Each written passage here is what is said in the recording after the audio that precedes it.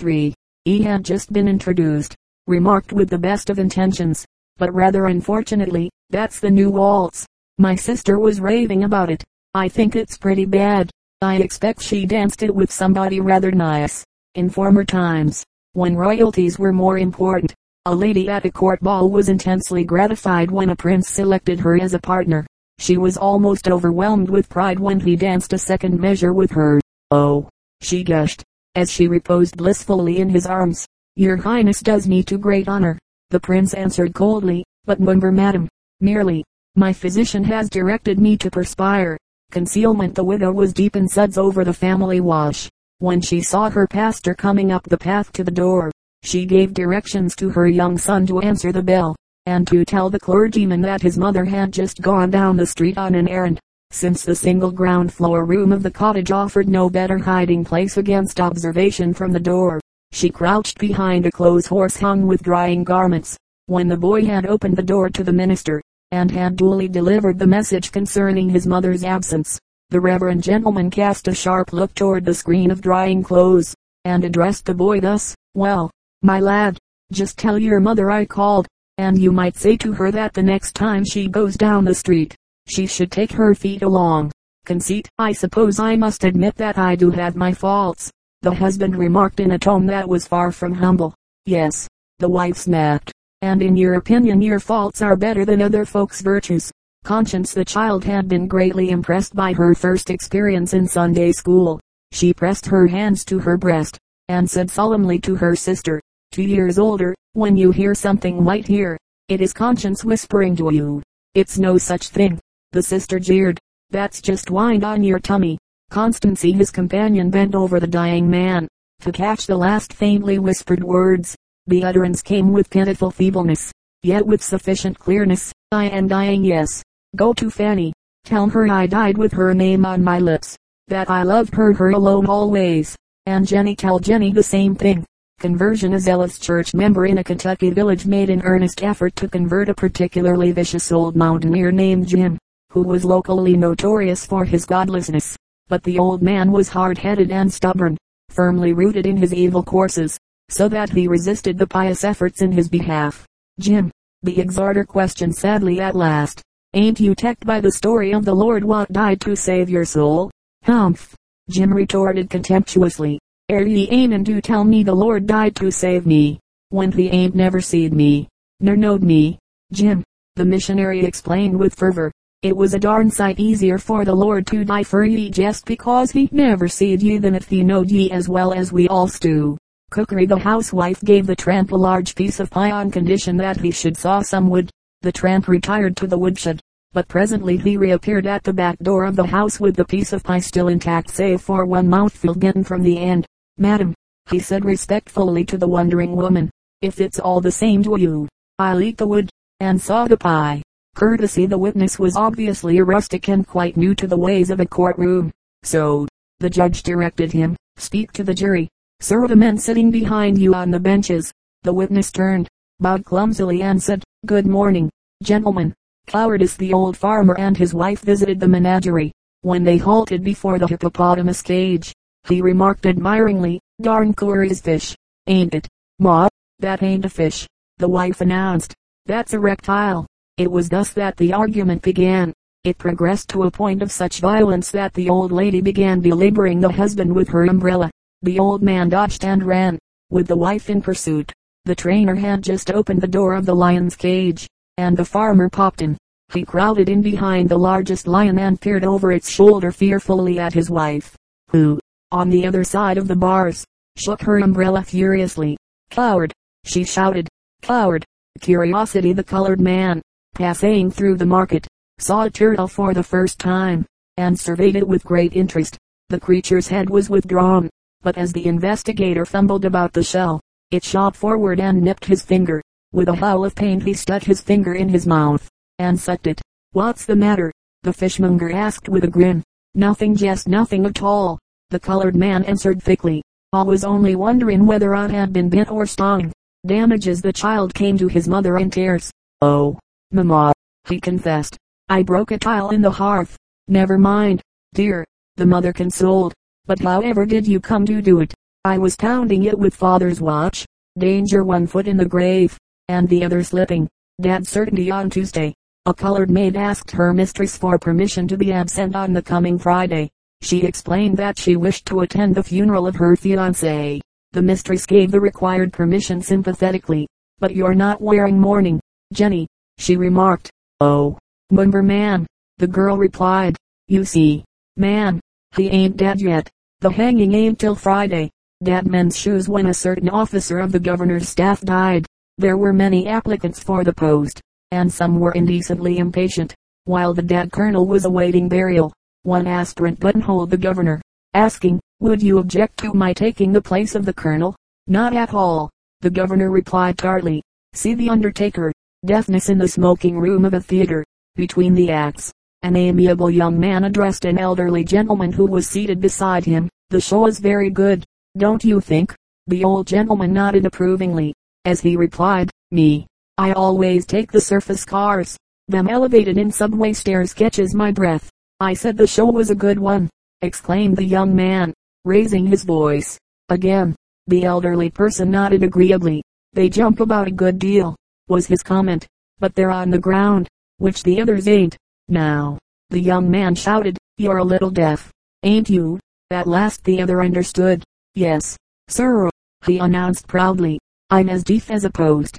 He chuckled contentedly. Some folks thinks as that's a terrible affliction, but I don't. I can always hear what I'm saying myself, and that's interesting enough for me. An excellent old gentleman grew hard of hearing, and was beset with apprehension lest he become totally deaf. One day, as he rested on a park bench, another elderly citizen seated himself alongside. The apprehensive old gentleman saw that the newcomer was talking rapidly, but his ears caught no faintest sound of the other's voice. He listened intently in vain. He cupped a hand to his ear, but there was only silence. At last, in despair, he spoke his thought aloud. It's come at last. I know you've been talking all this while, but I haven't heard a single word. The answer, given with a grin, was explicit and satisfying to the worried deaf man. I ain't been talking, just a chewin'.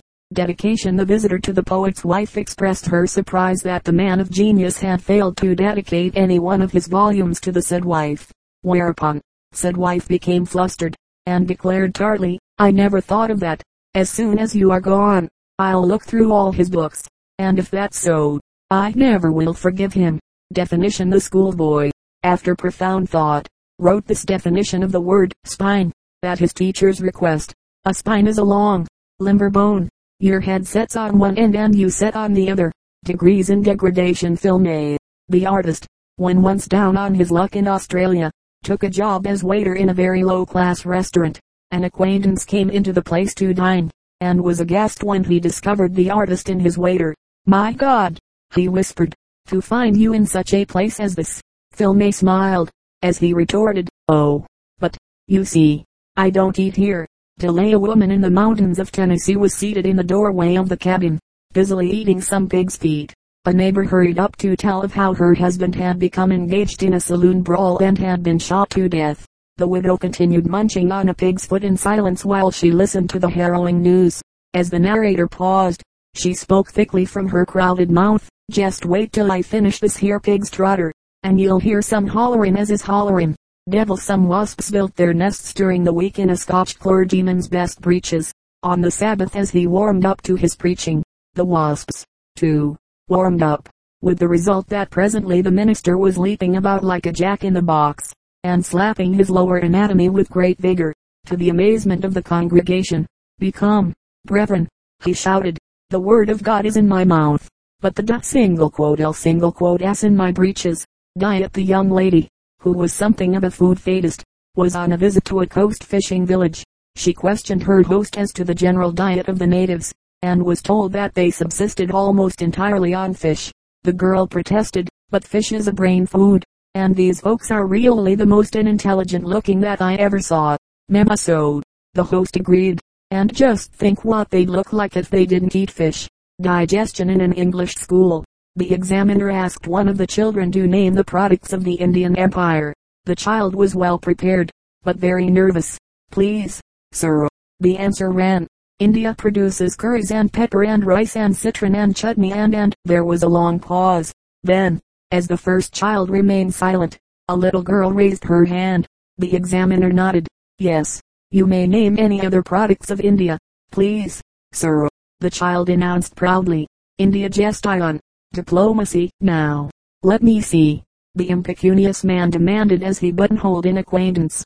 Do I owe you anything? Not a penny, my dear sir, was the genial reply. You are going about paying your little debts? Remember, I'm going about to see if I've overlooked anybody. Lend me 10 till Saturday. Ted had a habit of dropping in at the house next door on baking day, for the woman of that house had a deft way in the making of cookies, and Ted had no hesitation in enjoying her hospitality, even to the extent of asking for cookies if they were not promptly forthcoming. When the boy's father learned of this, he gave Ted a lecture and a strict order never to ask for cookies at the neighbor's kitchen. So, when a few days later the father saw his son munching a cookie as he came away from the next house, he spoke sternly. Have you been begging cookies again? Oh, no, I didn't beg any, Ted answered cheerfully. I just said, this house smells as if it was full of cookies. But what's that to me? Sometimes the use of a diplomatic method defeats its own purpose, as in the case of the old fellow who was enthusiastic in praise of the busy lawyer from whose office he had just come, after a purely social call. That feller, for a busy man, he declared earnestly, is one of the pleasantest chaps I ever did meet. Why, I dropped in on him just to pass the time o' day this morning, and I hadn't been chatting with him more'n 5 minutes before he told me 3 times to come and see him again.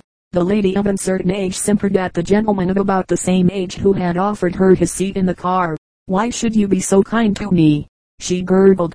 My dear madam, because I myself had a mother and a wife and a daughter.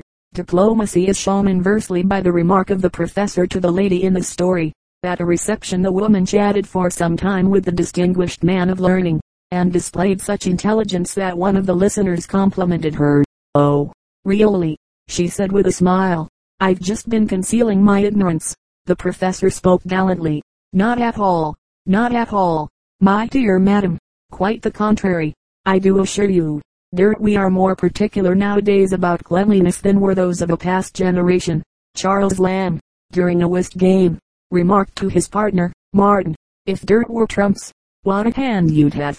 The French aristocrats were not always conspicuously careful in their personal habits. A visitor to a Parisian grande dame remarked to her hostess, but how dirty your hands are.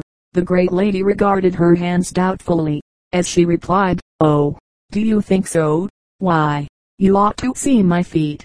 Discipline. Jimmy found much to criticize in his small sister. He felt forced to remonstrate with his mother. Don't you want Jenny to be a good wife like you when she grows up? He demanded. His mother nodded assent. Then you better get busy, Ma. You make me give in to her all the time 'cause I'm bigger and she island you're smaller and pa. But when he comes in you bring him his slippers, and hand him the paper. Jimmy yanked his go-cart from baby Jenny, and disregarded her wail of anger as he continued, got to discipline her, or she'll make an awful wife. Discretion. The kindly and inquisitive old gentleman was interested in the messenger boy who sat on the steps of a house, and toyed delicately with a sandwich taken from its wrapper, with the top piece of bread carefully removed. The boy picked out and ate a few small pieces of the chicken. The puzzled observer questioned the lad. Now, sonny, why don't you eat your sandwich right down, instead of fussing with it like that?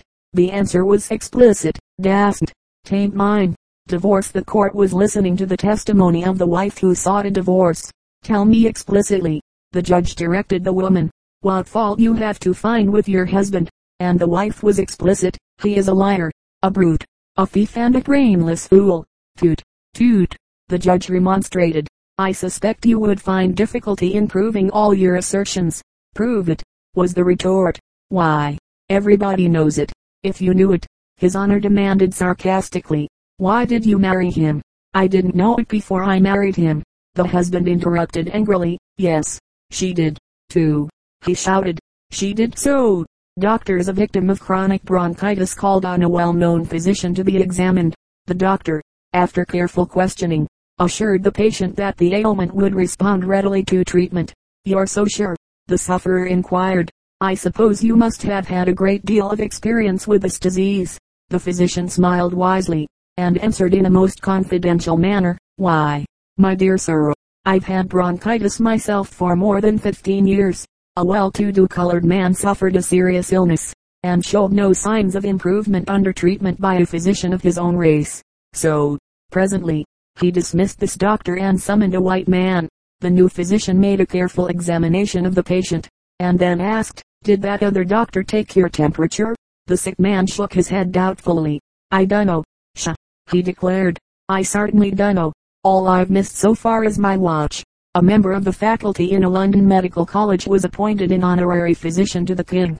He proudly wrote a notice on the blackboard in his classroom. "Professor Jennings informs his students that he has been appointed honorary physician to His Majesty, King George."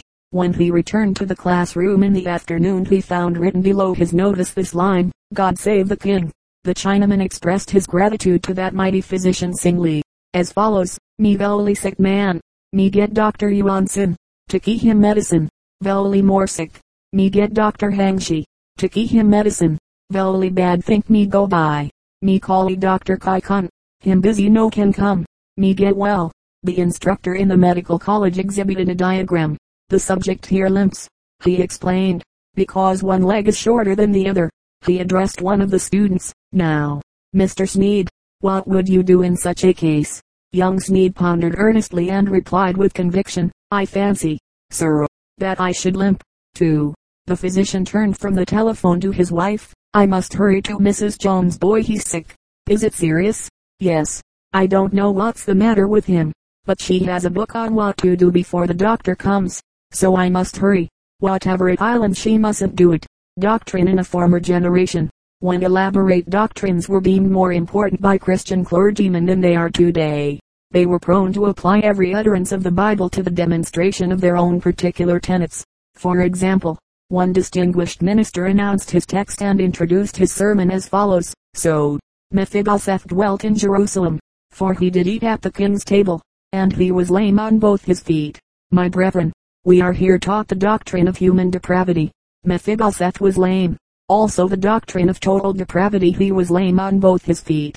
Also the doctrine of justification, for he dwelt in Jerusalem. Fourth, the doctrine of adoption, he did eat at the king's table. Fifth, the doctrine of the perseverance of the saints, for we read that he did eat at the king's table continually.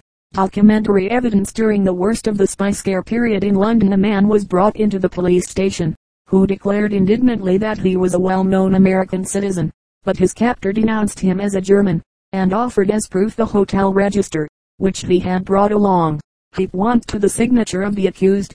It read, "V. Gates, Dogs." The tramp was sitting with his back to a hedge by the wayside, munching at some scraps wrapped in a newspaper. A lady, out walking with her pet Pomeranian, strolled past. The little dog ran to the tramp, and tried to muzzle the food. The tramp smiled expansively on the lady. "Shall I throw the little dog a bit, Mum?" he asked. The lady was gratified by this appearance of kindly interest in her pet, and murmured in assent. The tramp caught the dog by the nape of the neck and tossed it over the hedge, remarking, "And if he comes back, Mum, I might throw him a bit more." Many a great man has been given credit as originator of this cynical sentiment. The more I see of men, the more I respect dogs. The fox terrier regarded with curious interest the knot tied in the tail of the dachshund. "What's the big idea?"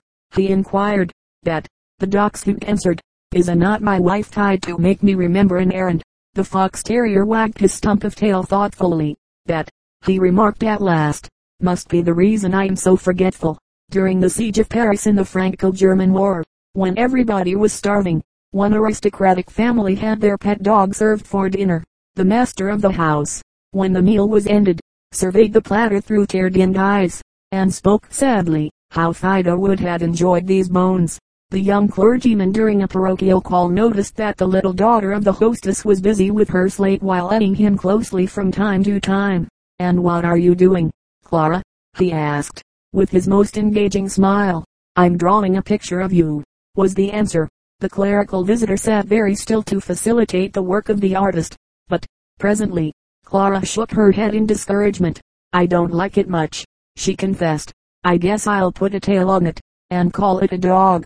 The meditative Hollander delivered a monologue to his dog. "UVA's only a dog, but I wish I was you." When you go your bed in you should turn round 3 times and lie down. When I go to bed in, I have to lock up the place, and wind up the clock, and put out the cat, and undress myself, and my wife wakes up and scolds, and then the baby wakes and cries and I have to help him the house around, and then maybe I get myself to bed in time to get up again. When you get up you should stretch yourself, dig your neck a little, and you be up. I have to light the fire, put on the kettle, scrap some with my wife, and get myself breakfast. You be lays round all day and have plenty of fun. I have to work all day and have plenty of trouble. When you die, you be dead. When I die, I have to go somewhere again. Some persons are born to have honor thrust upon them, and such is obviously the case of the actor named in the story. The colored maid of an actress took out for exercise her mistress's dog, a splendid Saint Bernard. A passer-by admired the animal, and inquired as to the breed. The maid said, I don't exactly know myself, but I done hear my miss I say he am a full-blood Sam Bernard. Domestic quarrels after a trip abroad. A lady inquired of her colored washerwoman, Lucy, do you and your husband quarrel now the same as you used to? Mumber indeed, ma'am, was the reply. That is good. I'm sure you're very glad of it, aren't you? Ashley Island, what caused you to stop quarreling, Lucy? The lady asked. The explanation was simple and sufficient. He died. The newly married pair quarreled seriously, so that the wife in a passion finally declared, I'm going home to my mother. The husband maintained his calm in the face of this calamity, and drew out his pocketbook. Here, he said, counting out some bills, is the money for your railroad fare. The wife took it, and counted it in her turn. Then she faced her husband scornfully, but that isn't enough for a return ticket. The good wife, after she and her husband had retired for the night, discoursed for a long time with much eloquence. When she was interrupted by a snore from her spouse, she thumped the sleeper into a wakefulness, and then remarked, John, do you know what I think of a man who will go to sleep while his own wife is a-talking to him? Well, now, I believe as how I do, Martha, was the drowsily uttered response. But don't let that stop you. Go right ahead, and get it off your mind. Doubt small Jimmy discussed with his chief crony the minister's sermon which had dealt with the sheep and the goats. Me, he concluded, I don't know which I am. Mother calls me her lamb, and father calls me kid. Ability to look on 2 sides of a question is usually a virtue, but it may degenerate into a vice. Thus, a visitor found his bachelor friend glumly studying an evening waistcoat. When inquiry was made, this explanation was forthcoming, it's quite too soiled to wear, but really, it's not dirty enough to go to the laundry. I can't make up my mind just what I should do about it. Drama. The new play was a failure. After the first act, many left the theater. At the end of the second, most of the others started out. A cynical critic as he rose from his aisle seat raised a restraining hand. Wait, he commanded loudly. Women and children first. Dreams. The group of dwellers at the seaside was discussing the subject of dreams and their significance. During a pause, one of the party turned to a little girl who had sat listening intently, and asked, do you believe that dreams come true? Of course, they do, the child replied firmly. Last night I dreamed that I went paddling and I had dress. Oh, have you heard? Mrs. Blonde died today while trying on a new dress. How sad. What was it trimmed with? The son of the house had been reading of an escaped lunatic. How do they catch lunatics? He asked. The father, who had just paid a number of bills, waxed sarcastic, with enormous straw hats, with little bits of ones, with silks and laces and feathers and jewelry, and so on and so on. I recall now. The mother spoke up. I used to wear things of that sort until I married you.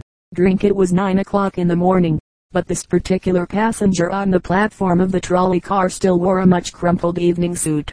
As the car swung swiftly around a curve, this riotous liver was jolted off, and fell heavily on the cobblestones. The car stopped, and the conductor, running back, helped the unfortunate man to scramble to his feet. The babyless passenger was severely shaken, but very dignified. Collision? He demanded. Mumber, the conductor answered. Off the track? Was the second inquiry. Mumber, said the conductor again. Well, was the indignant rejoinder, if I'd known that, I wouldn't have got off. The very convivial gentleman left his club happy, but somewhat dazed, on his homeward journey, made tackingly, He ran against the vertical iron rods that formed a circle of protection for the trunk of a tree growing by the curb. He made a tour around the barrier 4 times, carefully holding to one rod until he had a firm grasp on the next. Then, at last, he halted and leaned despairingly against the rock to which he held, and called aloud for succor. Help! Help! Somebody let me out! The highly inebriated individual halted before a solitary tree, and regarded it as intently as he could, with the result that he saw 2 trees. His attempt to pass between these resulted in a near concussion of the brain. He reeled back, but presently sighted carefully, and tried again, with the like result. When this had happened a half dozen times, the unhappy man lifted up his voice and wept. Lost, lost, he sobbed, hopelessly lost in an impenetrable forest. The proprietor of the general store at the crossroads had his place overrun by rats, and the damage was such that he offered $100 reward to anyone who would rid him of the pests. A disreputable appearing person turned up one morning, and announced that he was a professional rat killer. Get to work, the storekeeper urged. I must have a pound of cheese, the killer declared, when this had been provided. Now give me a quart of whiskey. Equipped with the whiskey, the professional spoke briskly. Now show me the cellar. An hour elapsed, and then the rat catcher galloped up the cellar stairs and leaped into the store. His face was red, the eyes glaring, and he shook his fists in defiance of the world at large, as he jumped high in air and shouted, Whoopee, I'm ready. Bring on your rats.